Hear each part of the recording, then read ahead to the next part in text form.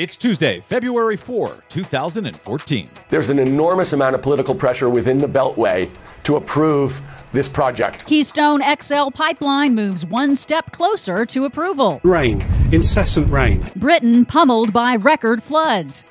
Another coal-related spill contaminates drinking water in North Carolina. Plus, the Arctic wins again. For now, Shell Oil drops plans to drill this summer. All of those victories and more straight ahead. From BradBlog.com, I'm Brad Friedman. And I'm Desi Doyen. Stand by for 6 minutes of independent green news, politics, analysis, and snarky comment. Poor Atlanta. I love Atlanta. What a thing they went through. Did you see that? Drivers were stranded. Traffic was at a standstill. And everybody there was asking the same question. What did we do to piss off Chris Christie? Yep. This is your Green News Report. Oh, I kid, Chris Christie.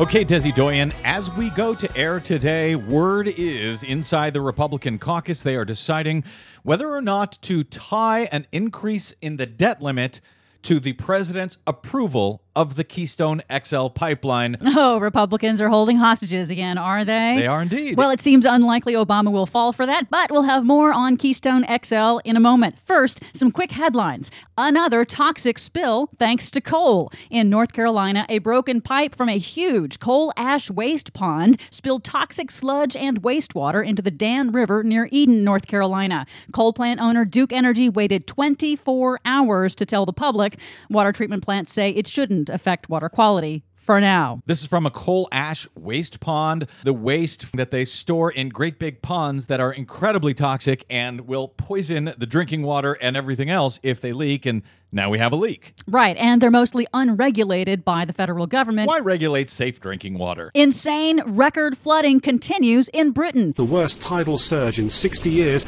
and rain, incessant rain. After record relentless rainfall refuses to let up, scientists say that chronic flooding shows the UK's plans to harden their infrastructure against rising sea levels due to climate change will not be sufficient. But some good news. Shell Oil has again postponed their plans to drill for oil in the harsh extremes of the Arctic for the second summer in a row. That's after their nearly disastrous attempt back in 2012. Shell's new CEO suggests they may abandon the effort altogether. This is after Shell's comedy of errors where their rigs kept crashing, running into ice. They had to call it off early. Now they're saying, maybe it's not such a good idea to tear up the Arctic like that just because, it's melting. That's pretty much it.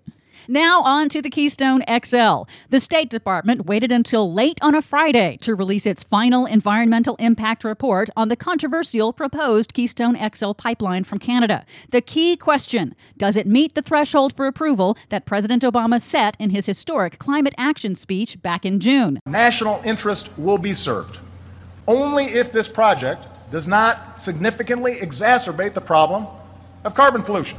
Billions of dollars in oil profits and the planet's climate are riding on that word, significant, and this environmental impact report is something of a Rorschach test for both critics and opponents. Wait, I only heard billions of dollars in profit. The rest of that part was blah, blah, blah, blah, blah. Well, put it very basically, the State Department confirms that the pipeline would contribute to total global emissions. But the State Department says Canada's going to dig up those tar sands regardless. So this single pipeline project would not make that much of a difference to global emissions. That gives Obama a little bit of wiggle room either way. So in other words, what they're saying is, hey, these dirty tar sands are going to be exploited, whether we put them through a pipeline or whether we put them on trains.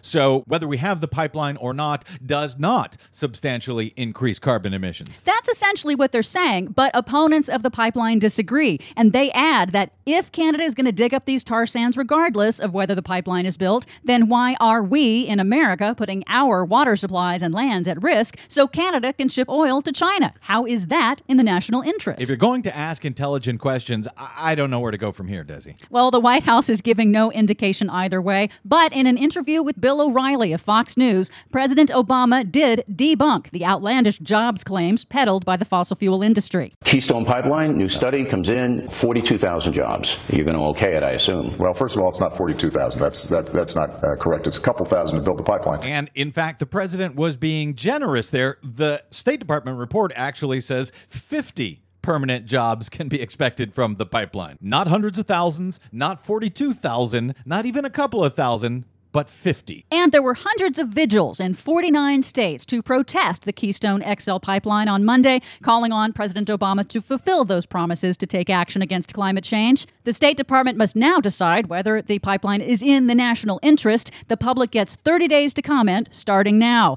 Other agencies will weigh in. No decision is expected before early summer. For much more on that and the other things John Kerry is going to turn tail on, please check out our website at greennews.bradblog.com.